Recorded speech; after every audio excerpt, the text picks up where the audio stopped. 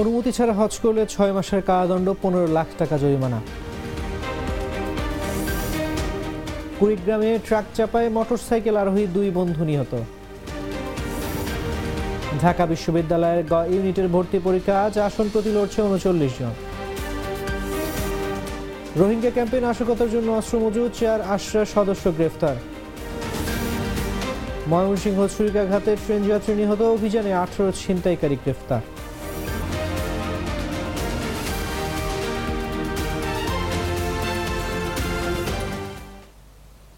শুনছিলেন এতক্ষণ সংবাদ শিরোনাম। বেলা 11টার সংবাদে আপনাদের সবাইকে আমন্ত্রণ জানাচ্ছি, আমি তানজির রহমান।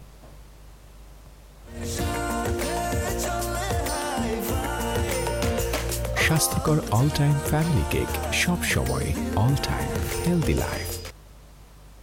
হজ ব্যবস্থাপনা আরও সুষ্ঠু ও নিরাপদ করতে নানা উদ্যোগ নিচ্ছে সৌদি সরকার। এরই অংশ হিসেবে এবার হজ মৌসুমে অনুমতি ছাড়া হজ পালন করতে বিরত থাকতে পর্যটক ও স্থানীয় বাসিন্দাদের নির্দেশ দিয়েছেন সৌদি আরব। দেশটির হজ ও উমরা মন্ত্রণালয় জানায়, অনুমতি ছাড়া হজ পালন করা বেআইনি। এ আইন ভঙ্গ করলে দিতে হবে 50,000 সৌদি রিয়াল জরিমানা, যা বাংলাদেশি মুদ্রায় প্রায় 15 লাখ টাকার সমান। এছাড়া যিনি বা যারা অনুমতিবিহীন ব্যক্তিদের মক্কায় পরিবহন করে ধরা পড়বেন, তাদেরও একই পরিমাণ অর্থ জরিমানা করা হবে। মন্ত্রণালয় আরও জানায় যে প্রবাসী আইন ভঙ্গ করবেন তাকে প্রথমে 6 মাস কারাদণ্ড দেওয়া হবে। কারাভোগের পর তাকে নিজ দেশে ফেরত পাঠানো হবে ও পরবর্তী 10 বছরে তার সৌদিতে প্রবেশের ক্ষেত্রে নিষেধাজ্ঞা দেওয়া হবে।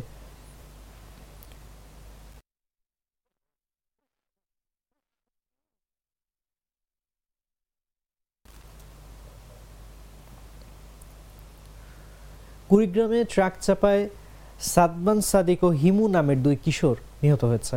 শুক্রবার সন্ধ্যায় ধলা সেতুর পশ্চিম পাড়ের কাছে ট্যানারি পাড়া এলাকায় এ দুর্ঘটনা ঘটে। সাংবাদিক কুড়িগ্রাম সরকারি বালক উচ্চ বিদ্যালয়ের 10ম শ্রেণীর এবং হিমু কুড়িগ্রাম পুলিশ লাইন স্কুলের শিক্ষার্থী বলে জানা গেছে। সাদিক পৌর শহরের পলাশবাড়ি বানিয়াপাড়া গ্রামের ঠিকাদার আব্দুল ওয়াদুদের ছেলে। হিমু ভেলাকোপা গ্রামের শিক্ষক মোহাম্মদ নূর ইসলামের ছেলে। পুলিশ স্থানীয়রা জানান, সাদিক ও হিমু 2 বন্ধু শুক্রবার সন্ধ্যার দিকে মোটরসাইকেল নিয়ে তারা ধওলা সেতুর উদ্দেশ্যে রওনা হয়। সেতুর পশ্চিমে ট্যানারি পাড়ায় মোটরসাইকেলটি নিয়ন্ত্রণ হারিয়ে ভুরুঙ্গামারি থেকে ছেড়ে আসা একটি ট্রাকের নিচে চলে যায়। এ সময় মোটরসাইকেলটি দুমড়ে মুচড়ে যায়। পরে দুজনকে উদ্ধার করে কুড়িগ্রাম জেনারেল হাসপাতালে নেওয়া হলে চিকিৎসক সাদিককে মৃত ঘোষণা করেন।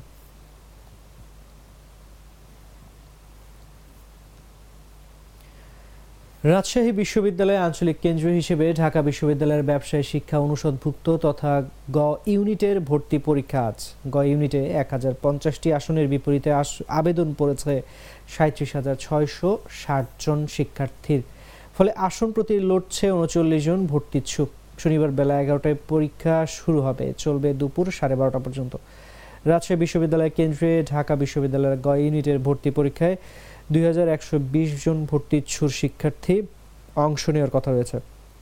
এবছর ঢাকা বিশ্ববিদ্যালয়ের গ ইউনিটে 1050টি আসনের বিপরীতে আবেদন পড়েছে 37,660 জন শিক্ষার্থীর। এর মধ্যে বাণিজ্য শাখায় 930টি, বিজ্ঞান শাখায় 95টি ও মানবিক শাখার জন্য বরাদ্দ 25টি। ঢাকা সহ 8টি বিভাগীয় শহরে এ পরীক্ষা অনুষ্ঠিত হয়েছে।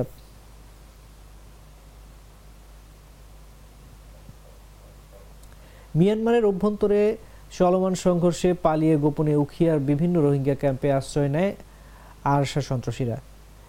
এসব অপরাধীরা বিভিন্ন ক্যাম্পে নাশকতার উদ্দেশ্যে অস্ত্র, গোলাবারুদ, গ্রেনেড মজুত করছে এমন অভিযোগের ভিত্তিতে বৃহস্পতিবার রাতে জামতলী রোহিঙ্গা ক্যাম্প 15-তে অভিযান চালিয়ে অস্ত্র, গোলাবারুদ, গ্রেনেড ও ওয়াকি টকি সহ আরাকান রোহিঙ্গা সালভেশন আর্মির 4 সদস্যকে গ্রেফতার করে এপিবিএন সদস্যরা।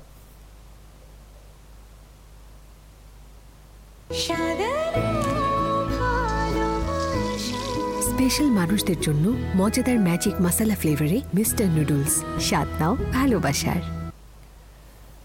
ময়মনসিংহের রেল স্টেশনে গোপাল পাল নামে এক ট্রেন যাত্রী ছুরিকাঘাতে নিহত হওয়ার পর 15 ছিনতাইকারীকে গ্রেফতার করেছে গোয়েন্দা পুলিশ। তবে মূল আসামি এখনও ধরাছোঁয়ার বাইরে। তারা প্রত্যেকেই ময়মনসিংহ নগরীর বিভিন্ন এলাকার বাসিন্দা ও সবাই 5 থেকে 10 মামলার আসামি। শুক্রবার সন্ধ্যায় ময়মনসিংহ জেলা ডিবি কার্যালয় থেকে পাঠানো এক সংবাদ বিজ্ঞপ্তিতে এ তথ্য জানানো হয়।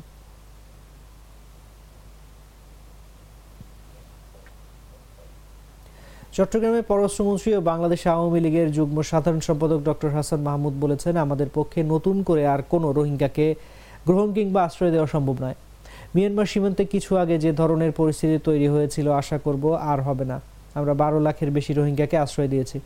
প্রতি বছর 35,000 নতুন রোহিঙ্গা শিশু জন্মগ্রহণ করে, অর্থাৎ প্রতি বছর এই সংখ্যাটা বাড়ছে। তিনি বলেন, যাদের মানবিক কারণে আশ্রয় দেওয়া হয়েছে তাদের কিভাবে ফেরত পাঠানো যায় আমরা সেই নিয়েই কাজ করছি। মার্কিন যুক্তরাষ্ট্র সহ সব রাষ্ট্রের সহায়তা কামনা করেছি।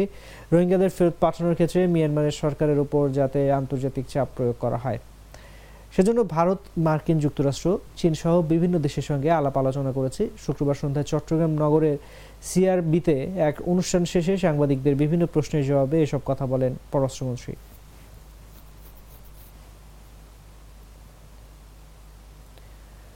কারামুক্ত হয়েছেন বিএনপির সহ সাংগঠনিক সম্পাদক মোহাম্মদ শরীফুল আলম। শুক্রবার রাত 9টার দিকে কাশিমপুর 2 কারাগার থেকে বের হন তিনি। বিএনপি মিডিয়া সেলের সদস্য সাইরুল কবির খান এ তথ্য জানান। তিনি বলেন, ময়মনসিংহ বিভাগ বিএনপির সহ সাংগঠনিক সম্পাদক শরীফুল আলম শুক্রবার রাতে কারামুক্ত হয়েছেন।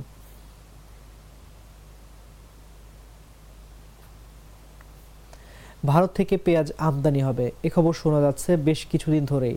এমন খবরে অস্থির হয়ে উঠেছে দেশের দ্বিতীয় বৃহৎ পাইকারি বাজার চট্টগ্রামের খাতুনগঞ্জ। দাম একদিন কমে তো আরেকদিন বাড়ে। পেঁয়াজের আড়তদারদের মধ্যেও নেই স্বস্তি। ব্যবসায়ীরা বলছেন, ভারত থেকে পেঁয়াজ আসছে ঘোষণায় বাজার অস্থির হয়েছে। ভারতীয় পেঁয়াজের আশায় অন্য কোনো দেশ থেকে ব্যবসায়ীরা এলসি করছেন না, ফলে সরবরাহে তৈরি হচ্ছে সংকট। তারা আরও বলেছেন, ভারত থেকে পেঁয়াজ এলে বা আমদানি না করার চূড়ান্ত সিদ্ধান্ত নিলে খাতুনগঞ্জের ব্যবসায়ীরা স্বস্তি পেতেন। দেশের বাজারে পেঁয়াজের সরবরাহ স্বাভাবিক থাকলেও দাম না কমায় ভারত থেকে পেঁয়াজ আমদানির জন্য দেন দরবার শুরু করে সরকার। পবিত্র রমজান মাসে দেশের বাজারে দাম কমাতে নির্দিষ্ট পরিমাণে চিনি ও পেঁয়াজ রপ্তানির অনুমতি দিতে ভারতকে আনুষ্ঠানিক চিঠি দেয় বাংলাদেশ।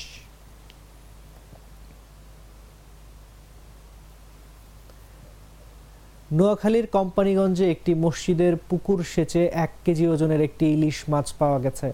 সাগরের লোনা পানির এ মাছ কিভাবে মিঠা পানির পুকুরে বড় হলো তা নিয়ে চলছে আলোচনা। শুক্রবার সকালে উপজেলার চরফকিরা ইউনিয়নের 8 নম্বর ওয়ার্ডের ভূমিহীন বাজারের পাশে এনামুল হক মিয়া মেম্বারের মসজিদের পুকুর থেকে ইলিশ মাছটি পাওয়া যায়। প্রত্যক্ষদর্শী মোহাম্মদ আবু নাসের সজীব জাগো নিউজকে বলেন, মসজিদের পুকুর সেচে মাছ ধরার জন্য জাল ফেলা হয়। পরে অন্য মাছের সঙ্গে ইলিশ মাছটি দেখে অনেকে হতবাক হয়ে যান। বিষয়টি প্রথমে বিশ্বাস হয়নি, পরে ভালোভাবে পরীক্ষা করে মাছটি ইলিশ বলেই নিশ্চিত হয়েছে। স্থানীয়রা জানান, নদী থেকে কোরাল মাছের পোনা এনে এই পুকুরে ছাড়া হয়েছিল। এর মধ্যে যে ইলিশ মাছ থাকবে তা কেউ ধারণা করতে পারেনি। খবর শুনে জ্যান্ত ইলিশ দেখতে আশপাশের লোকজন মসজিদের পুকুর পাড়ে জড়ো হন। মাছটি সংরক্ষণ করে রাখা হয়েছে।